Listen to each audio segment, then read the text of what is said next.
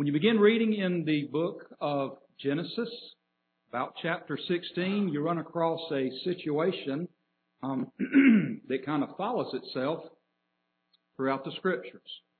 Our topic this morning will begin really in Genesis 26, but just sort of by way of information or introduction, when Hagar was found that she was despised in the eyes of Sarah, her handmaid or her owner.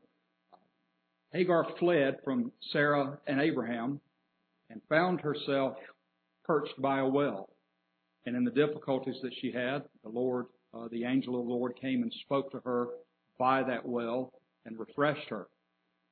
Then as you read through the Gospels or read through the Bible, you'll eventually come to a passage in John chapter 4 where the woman of Samaria comes to a place called Jacob's Well to gather her water for that day, a very important task at their time. And seated upon that well is the Lord Jesus Christ, and gives to her some great and encouraging words. We understand, though, that wells are not self-sufficient. Wells just actually give us access to underground streams of water. Those underground streams of water come from rivers and lakes in this world, and the rivers and lakes get their water from the heavens above. But God Himself is the actual giver of all of this. So actually, as you trace the presence of wells and spring water and things like this, that, and the other, you'll eventually read through the Bible and find yourself in Revelation 22 when John says that I saw this river of water flowing from the throne of God. It tells you that this is the beginning, this is the start, this is the point where it all comes from.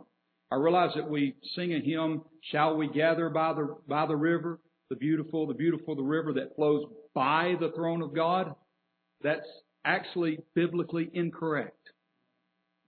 The wells or the waters that we drink of don't flow by the throne of God. They flow from the throne of God. What we have in this life as a blessing does not come by God, it comes from God. Well, being Abraham, being Isaac, being in these dry and barren and drought-stricken lands, wells are actually quite important. They're not just, hey, let's have a well in the backyard so we don't have to pay for water to come from the government. They're a source of life in and of itself. And being in these barren lands, being in these drought-stricken lands, a well of water is more about water. It's not as much about water as it is a symbol of a thriving community. But you'll find out as you read a lot in the Bible that when a well was dug and water was discovered, it wasn't long before a city or a town was made in that spot. Reality is that even though it's a symbol of a thriving community, however, there are people in this world who do not want to see communities to survive and thrive. Genesis 26 is where we would like to begin this morning. In Genesis 26, we want to speak to you this morning on Isaac the well digger. This is a wonderful chapter.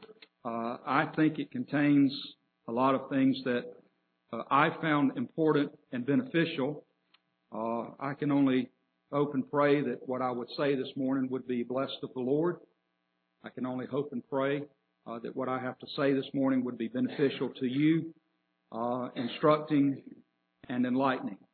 It is not my intent to read this entire chapter, but for the sake of maybe brevity, I'd like to give you a possible outline for Genesis chapter 6.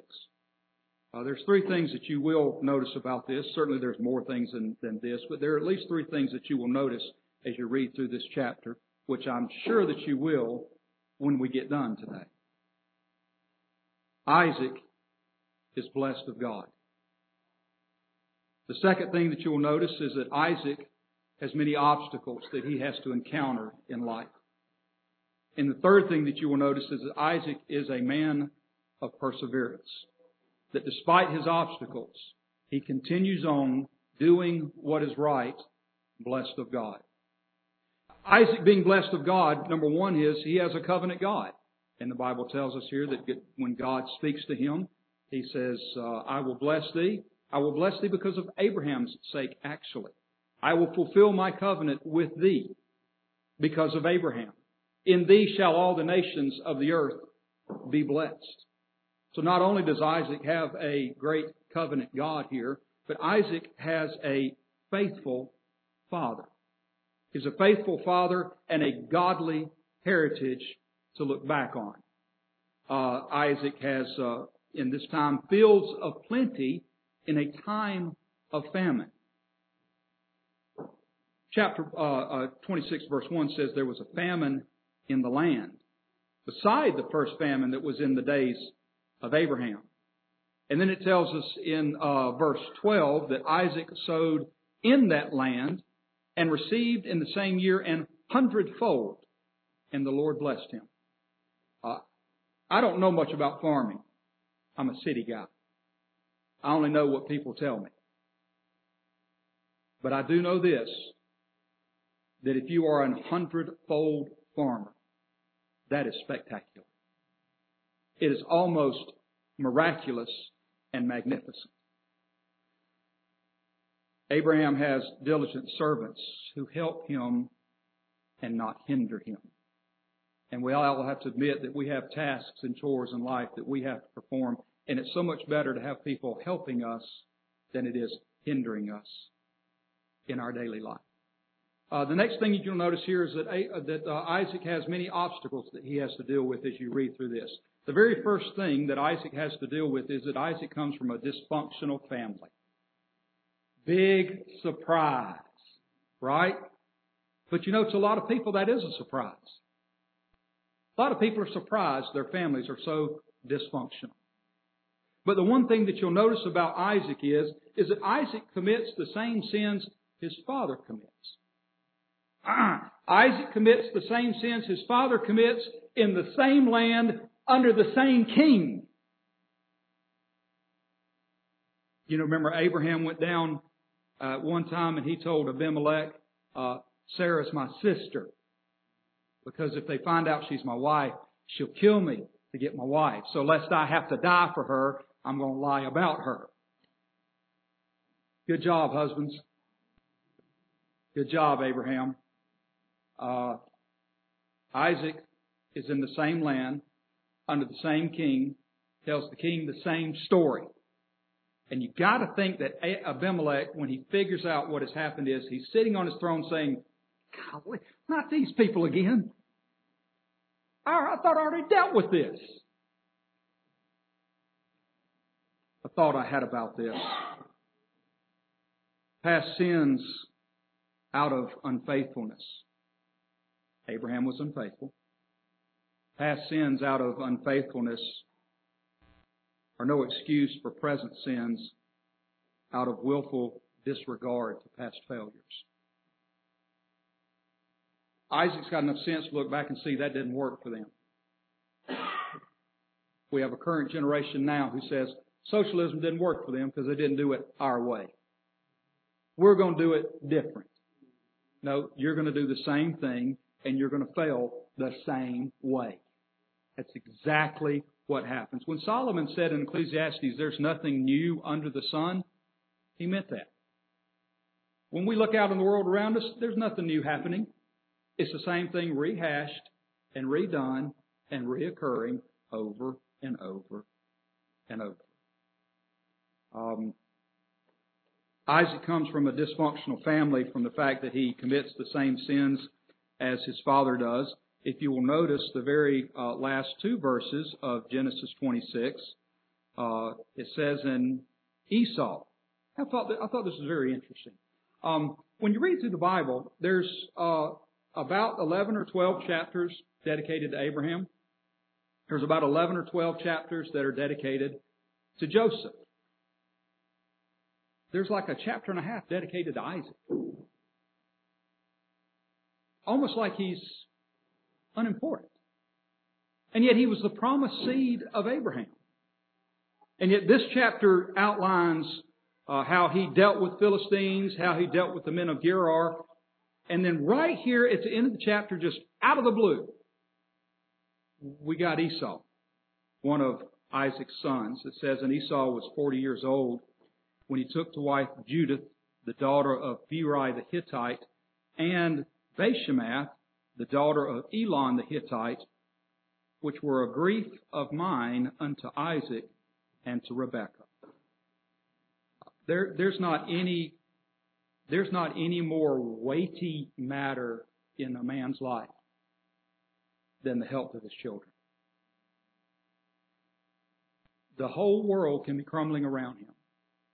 But when he looks at his children and he sees joy and happiness, well, as a matter of fact, 3 John chapter 1 verse 4 says, I have no greater joy than to hear that my children walk in truth. I have no greater joy than to hear that my children walk in the truth.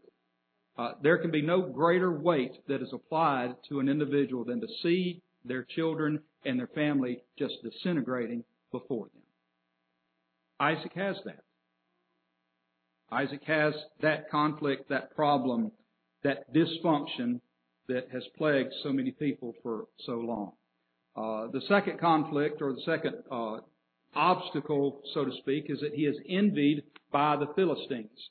When in this land of famine, in this land of drought, when Isaac is producing 100-fold, you're going to create some enemies in life. Everybody hates the rich until they are the rich. Everybody hates the winning team until they are the winning team. Everybody hates God's blessing when they're not getting it. So not only are we envied by the Philistines in this, but then the men of Gerar just come up and by being envied by the Philistines in this, the Philistines stop up the wells that Abraham had dug. The men of Gerar didn't stop up the wells, they just came along and stole the wells. So the obstacles that we have here is not only he is envied by the Philistines, which led to stopping up and the blocking up of the wells, but then he's envied by the men of Gerar that led to them stealing his wells. Isaac digs 2 wells. Both wells are stolen. But Isaac is a man of perseverance, as I said. He digs 2 wells. Those wells are stolen, so he goes and digs a 3rd well. This 3rd well is not stolen. It belongs to him. He takes it and lives by it. The last thing that you'll notice about Isaac as you get to the end of the chapter is there's a simple little phrase that says about him, that Isaac built an altar and pitched his tent, and there he dug a well. Just 3 simple things. He built an altar. He pitched his tent. He made a place to live. And he dug a well. He had a way to survive.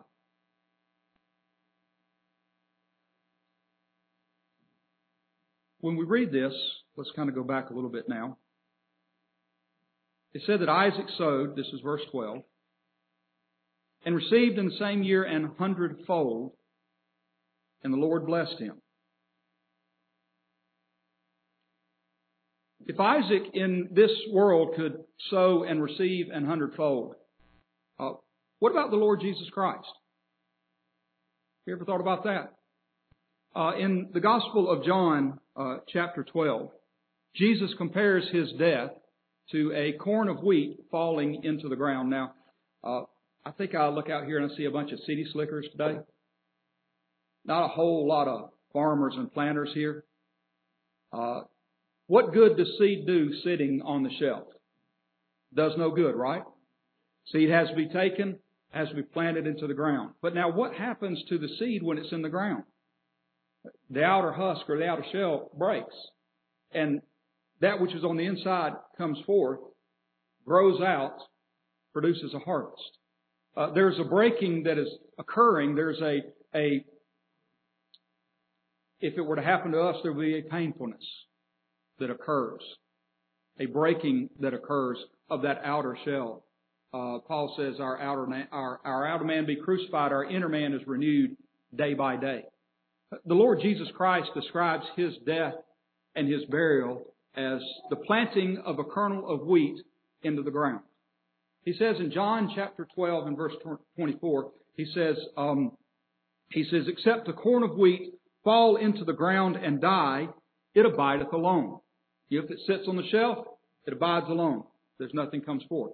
However, he says, but if it die, it bringeth forth much fruit. The thought that occurred to me on this is, how often do you speak with people about the impact and the implication of the death of Christ? How often do you talk to somebody about what the death of Christ actually accomplished? Well, what most people think is the death of Christ attempted to accomplish something for somebody. Jesus attempted to die, which He did. He attempted to offer salvation if you just accept it.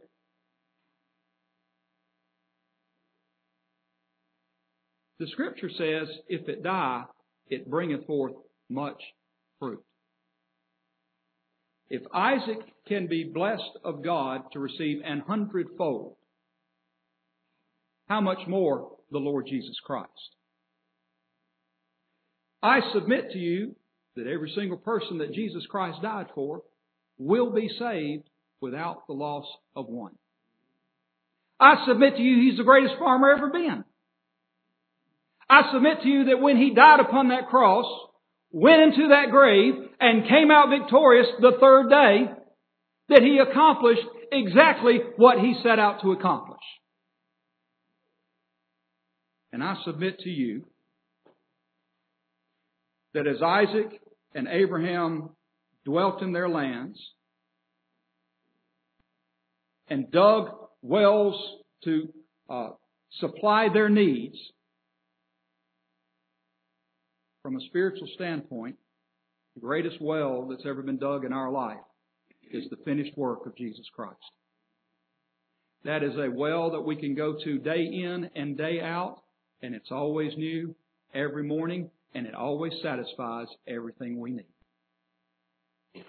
Well, let's notice this here. It says here that he was envied of the Philistines. This is chapter 26, verse 14. He had possessions of flocks, possessions of herds, and great store of servants, and the Philistines envied him. And it goes on to say that for all the wells which his father's servants had digged in the days of Abraham his father, the Philistines had stopped them and filled them with earth. So he was not only envied by the Philistines, but his father was also hated by the Philistines. And after his father's death, they stopped or filled the wells with dirt so that nobody else could use them. Isn't that kind of ignorant? You say, well, Philistines, they're not farmers. They don't need the wells. You don't need it, leave it alone. You don't want it, leave it alone. But isn't that just the human nature that we've got in America today? There's a big brouhaha about guns. A whole herd of people out here don't like guns. You don't like guns? Don't own guns. No, I don't like guns and nobody else can own them either. Julie? Here's another thing, though, that you need to notice about this. That as these Philistines travel through this land and they pass by these wells, don't the Philistines need water too? Don't their animals need water too? Don't other people's animals need water? You will find that the workers of iniquity are always at work attempting to destroy the paths of the righteous. And they will attempt to destroy the paths of the righteous, even to their own hurt and destruction. The Bible in the book of Proverbs, chapter 27, verse 4, says that wrath is cruel and anger is outrageous, but who is able to stand before envy? Somebody can hate you, and somebody can not like you. But when somebody becomes envious of you, they develop bigger problems than the fact they just don't like you. There's another word that's closely related to envy, and that's the word jealousy. Y'all ever heard that word? Y'all ever had to deal with somebody who is a jealous person? Let me give you this verse in Song of Solomon, chapter 8 and verse 6. It says that jealousy is cruel as the grave. Well, you know, the grave is a cruel person, isn't it? You know, the grave is actually non-racist. It doesn't care what color you are. It's going to take you. The grave is non-gendered. It doesn't care what gender you are. Male or female, you're all going to go there. The grave has no age restriction. From the youngest to the oldest. They've all been there and they will still head there. Jealousy and envy, when it is bubbling in the life of an individual, is a dangerous, hurtful, and hateful thing. And here's Isaac. He's living in the land and he's living with amongst these jealous people, and he's living amongst these envious people. And the Bible said in verse 14 that they had stopped the wells that Abraham's servants had digged after the death of Abraham and filled them with earth. Pause to think for a moment.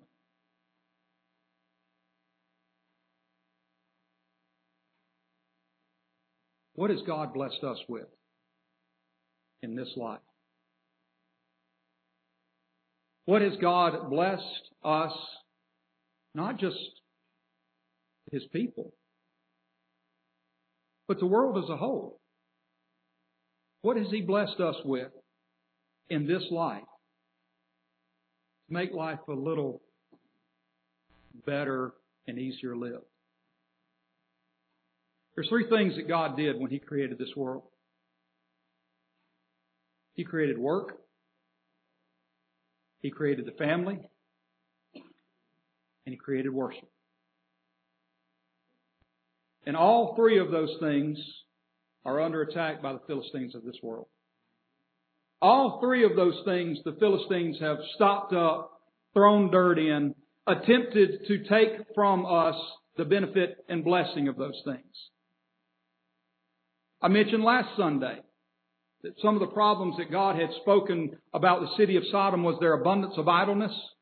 And I asked y'all, hadn't I heard somewhere that some people are trying to go to 4-day work weeks? And what did I read in the paper Tuesday morning when I woke up? California passing a law, go to 4-day work weeks. 32-hour work weeks, anything over 32 hours is overtime. Sounds real good to the ignorant and unlearned, to the slothful and to the lazy, to get paid more to do nothing. But to those of us who actually know how to count and read, that'll be disastrous to our economy. Have you ever noticed how anybody who actually does work hard and achieves and succeeds is often seen as hateful and greedy?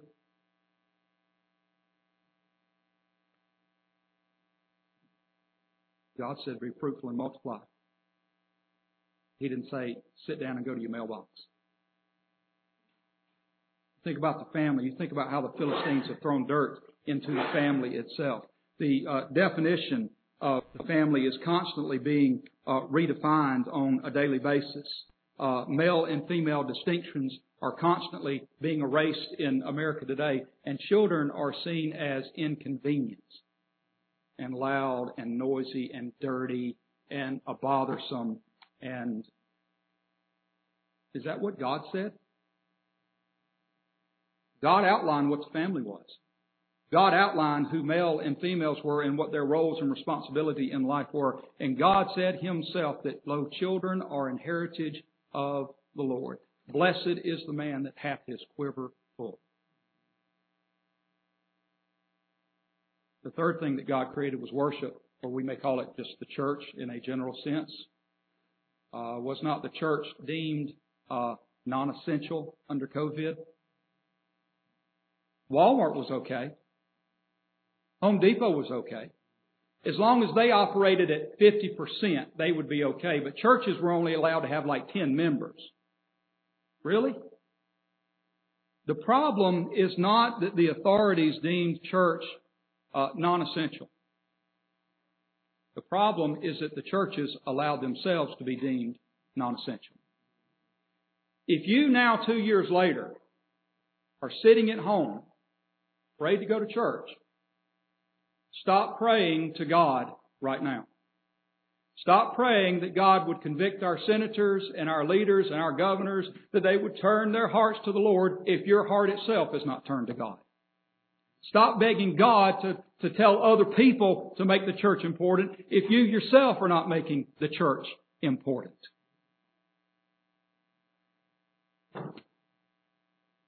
You know, the Bible says in the Gospel of Matthew that Jesus tells this parable that a certain man had 2 sons. And he said to both of these sons at separate times, "Go thou work in my vineyard." The one says, "I go not," but repented and went. The second son says, "I go, sir," but didn't go. And he said to the Pharisees, "Which of the twain did the will of the Father?" And they said, "Well, we reckon the one that actually went." Do you realize that if our secular work was done in the same way that our church work was done, we'd have been fired from our secular work long ago? You see, it's beneficial when folks do show up at church. Did y'all know it is beneficial? "Oh, I'm with you in spirit." You know what? I've never had much success speaking to spirits. I always wanted a warm, fleshy body to look at. I don't know. Maybe I'm not much to look at, but that's beside the point. If we ourselves aren't going to deem church necessary, what do we care what the world thinks? The world has filled up this idea of worship as non-essential. The world has also told us that doctrine is also not important. It doesn't really what you believe, just as long as you believe something. And yet Paul said when he was speaking to Timothy that the importance of right, proper doctrine is seen in this statement. He said, "Hymenaeus and Philetus, who concerning the truth have erred, and overthrow the faith of some, have said that the resurrection is past already." Hymenaeus and Philetus, who concerning the truth have erred, saying that the resurrection is past, have overthrown the faith of some. It is important what you believe. Right principles lead to right practice. Wrong principles lead to wrong practice. Every time.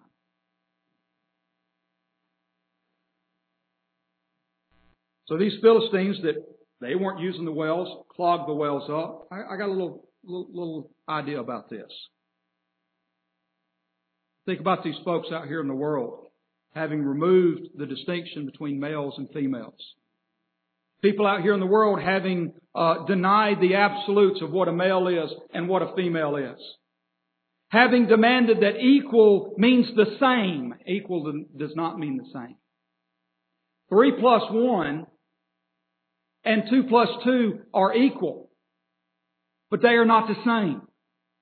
If you think they're the same, I'll eat my 3 apples, you eat your 1 apple, and we'll both be full.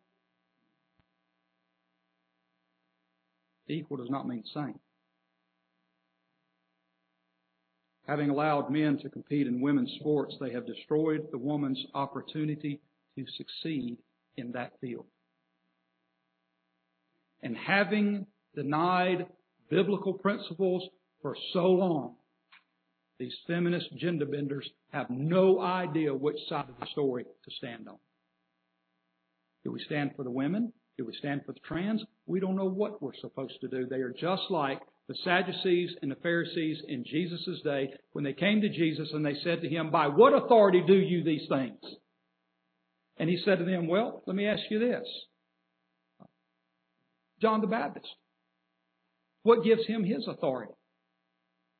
And the Pharisees reasoned amongst themselves and says, well, if we say his authority comes from heaven, then he'll say, why don't you believe? If we say his authority just comes from men, the people are going to be mad because the people see him a prophet come from God. We can't take a stand, not because we don't know the answer, but we're afraid of the outcome on whichever stand we take. And they said to him, says, well, we don't know. And Jesus says, well, then I tell you no answer either. These Philistines had plugged these wells, had thrown things in these wells. Says here also, I believe it's told to us that after the death of Abraham, they stopped up the wells. You ever seen a family fall apart after the father dies? There's an unknown quote that says, our families are falling apart because we buried the ones who were keeping them together. That's a reasonable quote.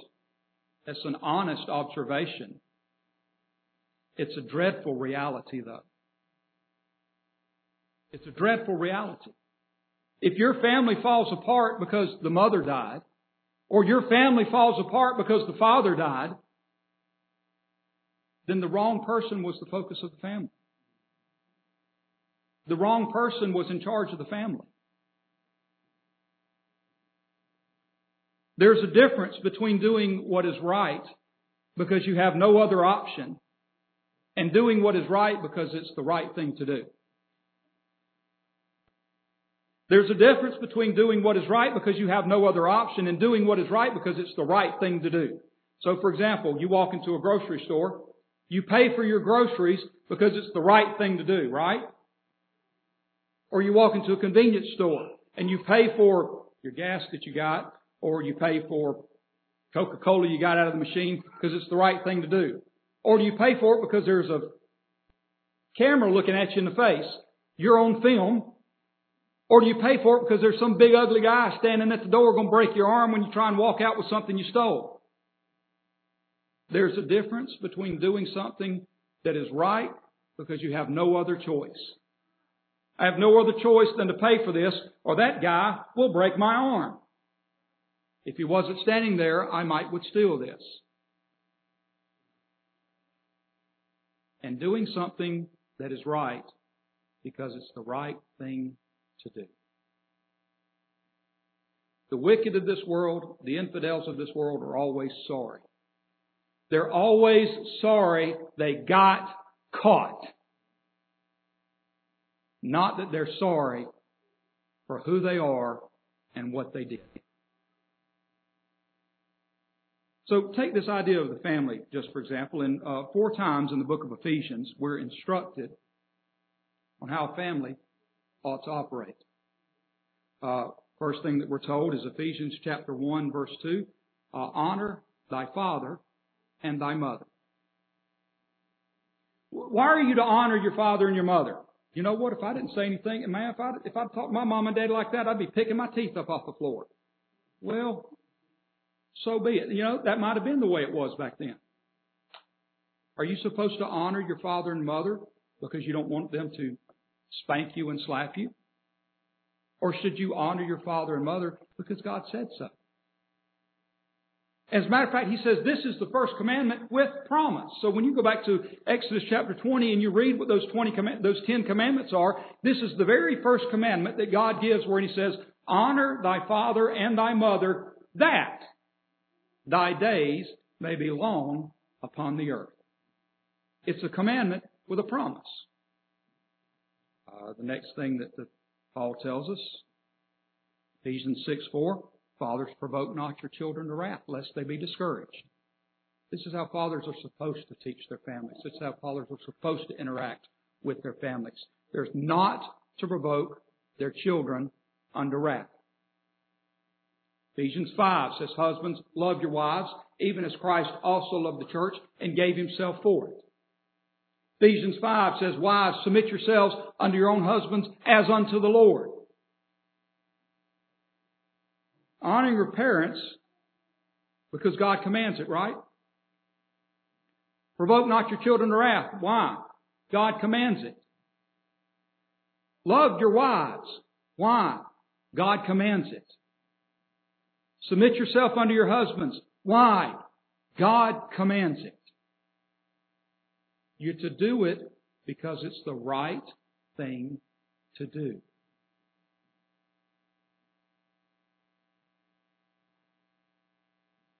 Boy, all sorts of dirt and garbage been thrown in that well, hasn't it? If our fathers actually filled their place in proper teaching, how much better would our families be? Here's a stronger one, though, for you. If wives would just be quiet and let their husbands lead, how much stronger would our families be? He doesn't need to be told everything he's doing is wrong. He knows about half of what he's doing ain't right. He knows he's not equipped to lead this family. He doesn't need you reminding him how dumb he is. TV and cartoons and movies show that enough. I mean, you just take marriage itself, how much junk has been thrown in that well by Hollywood. You know, what's the quickest way to the great romance? What's the quickest way to a great marriage? Well, have sex with everybody, and the person you find that you have the greatest sex with, marry that person. Problem. When you base a marriage on physical contact, what you going to do when the physical contact stops? I mean, what are you going to do if there's an affliction or disease that touches your spouse and you can't touch them? You still going to stay married? You're not having all this wonderful interaction that you were having before you got married that you based it on. Well, it sure got quiet, didn't it? Well, that got quiet. We're trying to point out to the younger generation, you're cheating yourself by jumping ahead of God's plan. God says that marriage is honorable and all, and the bed undefiled. Marriage and then the bed. Hollywood says if you don't get the bed right, you can't get in the rest of it right. The Bible says if you don't get God right, none of the rest of it matters.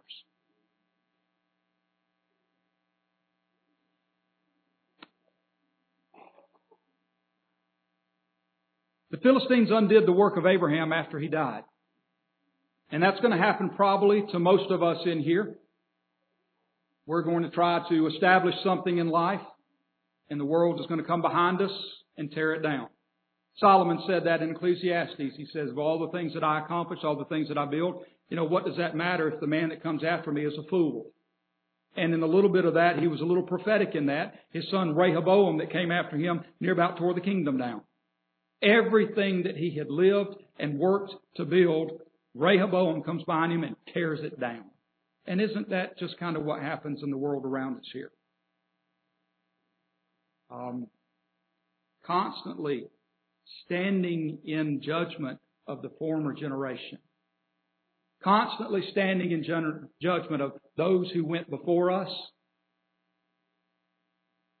It is true. It is true that leaders in the past may have had some strange practices based on ignorance.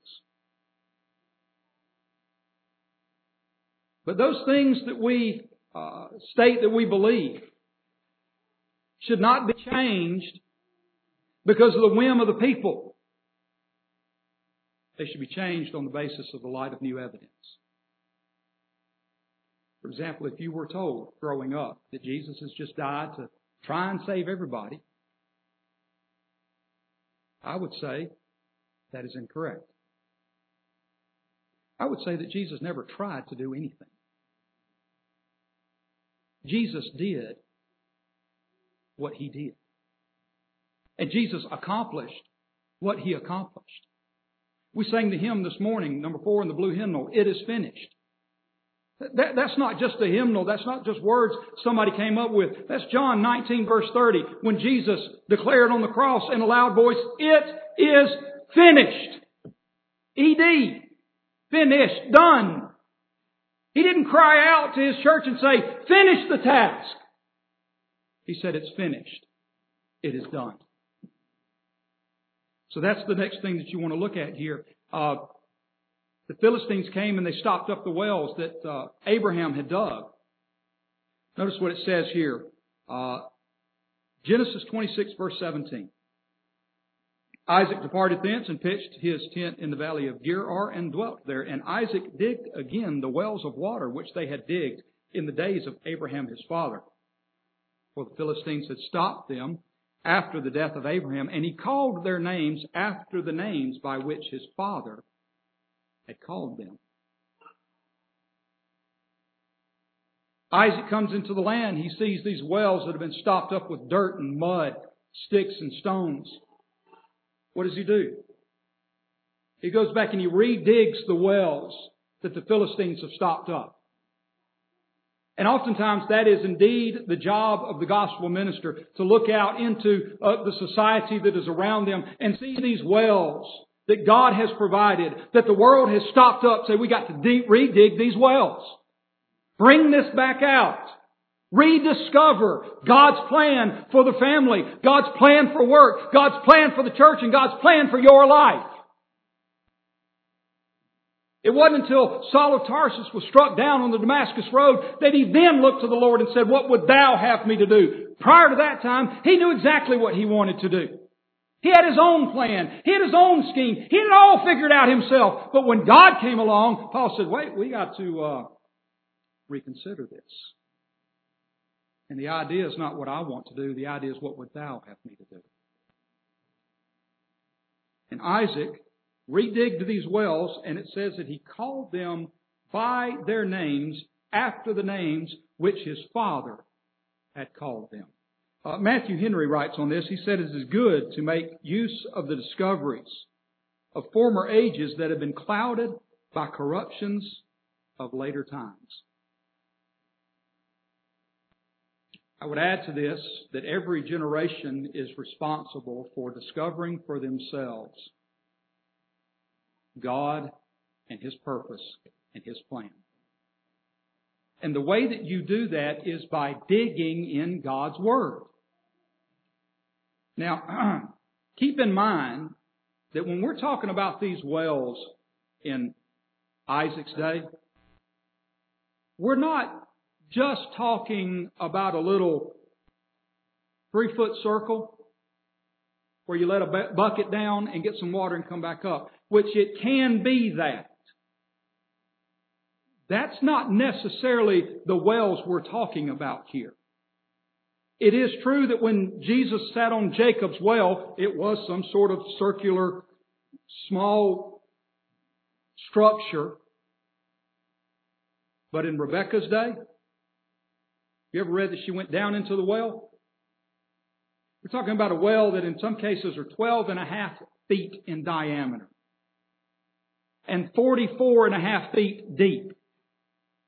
And the bottom portion of the well, if it was stone, it was carved in stone, had steps carved in there so you could walk down in there, get your water pot, and walk back out. 44.5 feet is equivalent to a 3-story building. There's about 12 to 14 feet per story. So get your water pot, and I'm not talking about a little bitty tiny cup like this. I'm talking about a great big huge water pot. Because if you got to go somewhere to get it and bring it back, you're not bringing back a cup. You're bringing back something that's rather large and rather heavy. And she's walking down in this thing and coming back up. Friends, there's a reason that a lot of people don't study the Bible any more than they do. It's hard work. It's not easy. It's just not.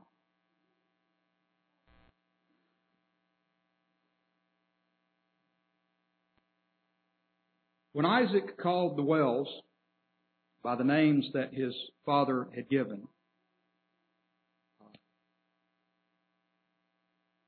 I notice within that Isaac is not saying, well, that was my dad's day. I've got better ideas. I've got different things. No. For example, in the book of Jeremiah, chapter 6, and the 16th verse, in Jeremiah chapter 6 and verse 16 it says, Thus saith the Lord, Stand ye in the ways, and see, and ask for the old paths, where is the good way, and walk therein, and ye shall find rest for your souls. What are we supposed to do as a congregation? Are we supposed to meet before God and say, God, this is our idea and we just want you to bless it? No. We're to come before God, search out His Word, and what His Word says, that we're supposed to do. I read this week a conversation that a couple ladies had had, and they got to talking about church, and an older lady said, I think in America today, denominations are a luxury. Never thought of it that way. Never really had thought of it that way, that churches and denominations in America are a luxury. And they are. There's no threat of persecution to our churches right now.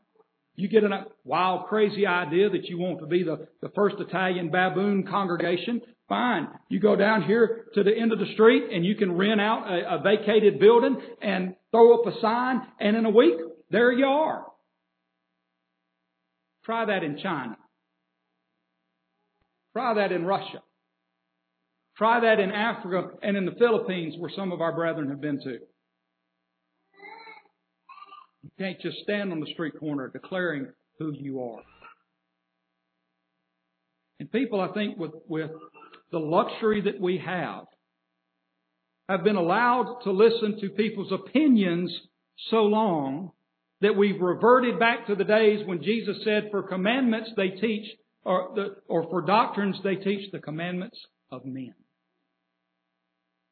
And I've come across some people that come across the most harebrained ideas I've ever heard in my life. And I'm thinking, do you even know how to read? That's not even what the text says. The text doesn't even contain those words that are coming out of your mouth. And I agree with what Sonny Powell says. There's so many people who are ready to tell you what the Bible says, but they have no idea what the Bible means.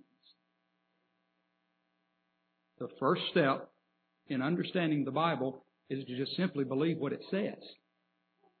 But the first step in believing what it says is to read what it says. Periods are in there for a reason. Commas are in there for a reason.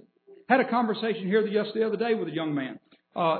Jesus says to the thief on the cross, y'all follow me on this? Jesus says to the thief on the cross, today shalt thou be with me in paradise. Y'all know that text, right? That tells me that when Jesus died and the thief died, they both went to heaven that day. But the man I'm talking to believes in a doctrine called soul sleep. That when you die, your body and your soul sleep in the ground until the resurrection, and then you're awakened. I said, well, what about this text right here? It says, today shalt thou be with me in paradise. Well, in the original Greek, there were no punctuation marks in the original Greek. So that comma in front of the word today means to be moved after today. And it means, I tell you today, comma.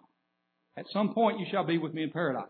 Evidently the thief on the cross was so dumb, he didn't realize Jesus was saying this today.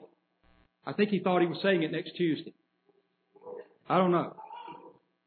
I said, okay, well, I have a problem with that. You want to move that comma? That's fine. There's another comma over here in the Gospel of Luke that says when Jesus was being led to this hill, there were led with him also other malefactors. There were also, comma, other malefactors, or comma, other, let me get this right. About to make a mess here. There were led with him other malefactors. The comma, I said, is in the wrong place. Let's just move that comma and say we moved other malefactors. Well, you can't do that. I know that my Lord is holy. You do not know your Lord is holy. And he looked at me. I said, the only way you know your Lord is holy, by what the Bible tells you. Aristotle's not telling you the Lord is holy. Plato is not telling you the Lord is holy. Socrates is not talking about the Holy Lord. The only way that you know that Jesus Christ is holy, harmless, sinless, undefiled, and separate from sinners is what you read in this book.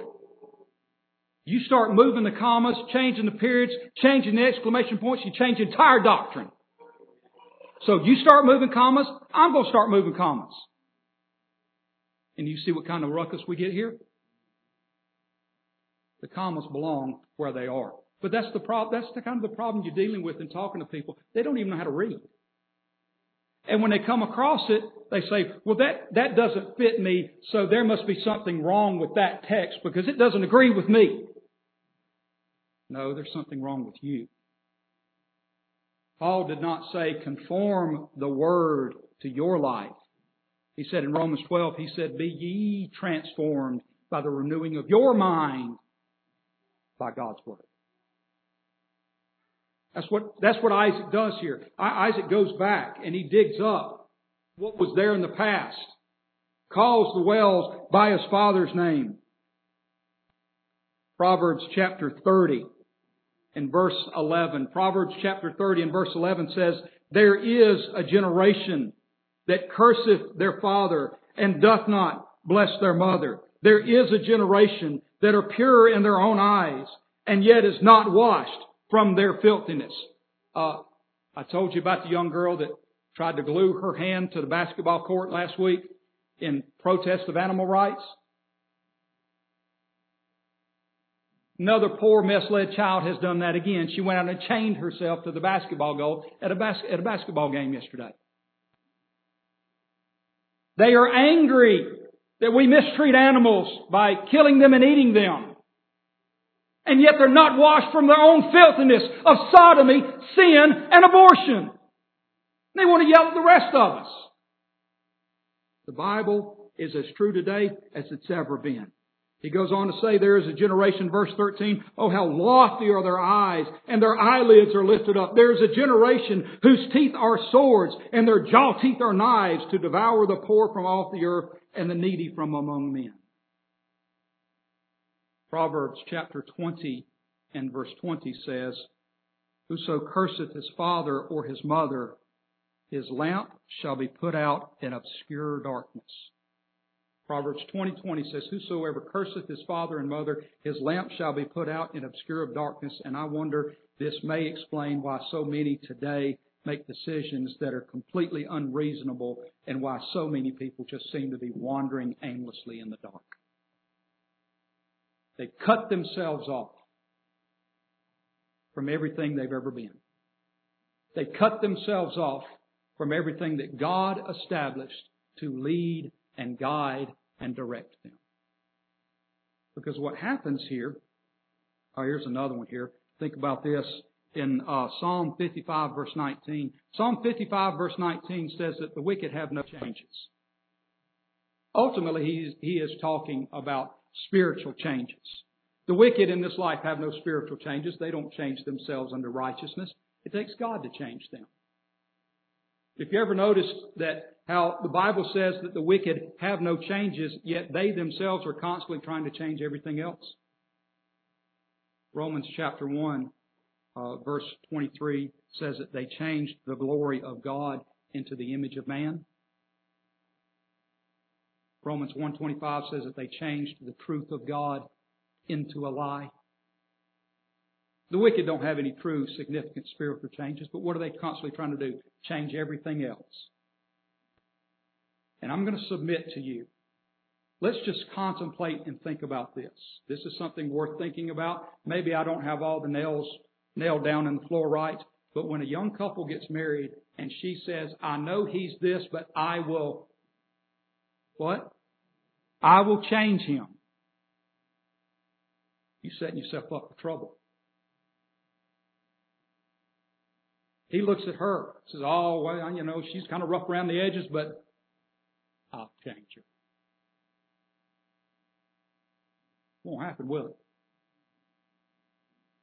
Anybody here been married longer than 15 years? You know that's true. You know, I know what I'm talking about. There's only one source of change in this world. God Almighty. You can change your mind all you want. You can develop a new habit. Try to develop a new habit all you want. You can attempt to exercise. You can attempt to lose weight. You can attempt to read the Bible all you want. But the only thing that makes a true, real, significant change in your life is the power of God. Isaac called these wells by his father's name. No sense in changing. I'd like you to notice here, gracious almighty, my time is near about run out, but we'd like to notice, we'll just kind of sweep through the last few bits of this. Verse 20, the herdmen of Gerar did strive with Isaac's herdsmen, saying, the water is ours. Well, verse 19, I'm missing verse 19. In verse 18, they redug the old wells. In verse 19, it says, Isaac's servants digged in the valley and found there a well of springing water. So now we got new wells. So what's a little lesson here? Learn from the past, lead to the future.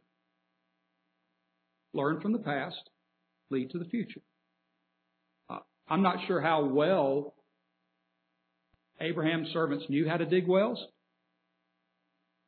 One good way to learn is to go back and see the way Abraham did it, right?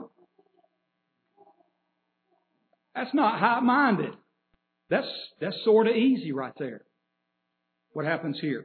So Isaac's servants now dig in the valley. They found there a well of springing water. And the herdmen of Gerar did strive with Isaac's herdmen, saying, the water is ours. Greedy, selfish people. And he called the name of the well Esek, because they strove with him. If you have a center column reference Bible, the term Esek there means contention.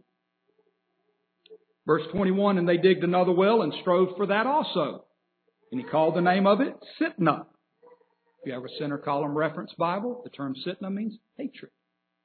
Oh boy, we're just rolling right along here, aren't we? The more you work, the harder it gets. Verse 22, and he removed from thence and digged another well, and for that they strove not. Hallelujah. And he called the name of it Rehoboth. And he said, for now the Lord hath made room for us, and we shall be fruitful in the land. And the term Rehoboth means, there you go, room enough. You say, didn't Isaac have right to the wells he dug? He did. I'll grant you that. His father had some wells stolen from him a few chapters before this, and he said to Abimelech, buddy, you better control your servants because they stole my well and they took it violently. And Abimelech said, okay, you can have it back. Here Isaac comes along, he digs some wells. He's in a fight for them. Why is it? Is Isaac a loser? No. Isaac's probably a lover, not a fighter.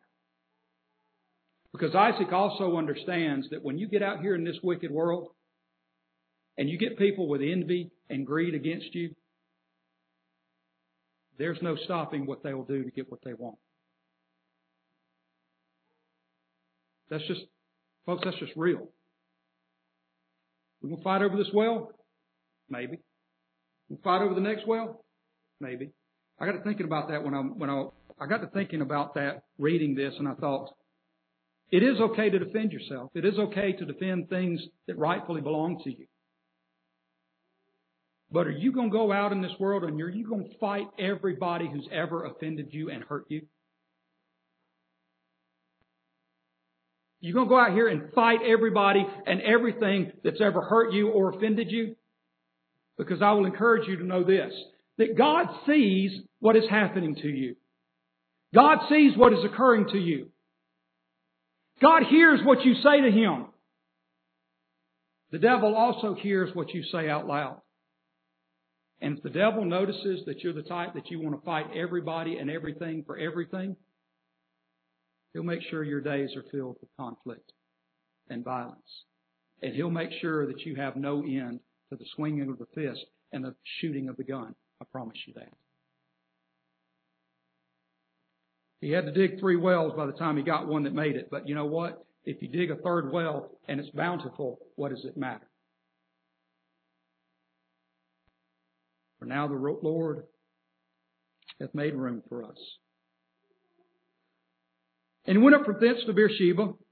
There's more to that name we may get to later. And the Lord appeared unto him the same night and said, I am the God of Abraham thy father. Fear not, for I am with thee. And will bless thee and multiply thy seed for my servant Abraham's sake. And here we go. This is the last point we'll make. And he built an altar there and called upon the name of the Lord and pitched his tent there. And there Isaac's servants digged a well. He digged again. He went on. He was a man of great perseverance, a man of great blessing, a man of great understanding, that regardless of what the world takes from us, they cannot take God. See, when it says here that they found a well springing up, a springing water, it's other places in this text. When that woman got to that well at John chapter 4, and she sees Jesus sitting there on the ledge, she has no idea what great change is fixing to happen in her life.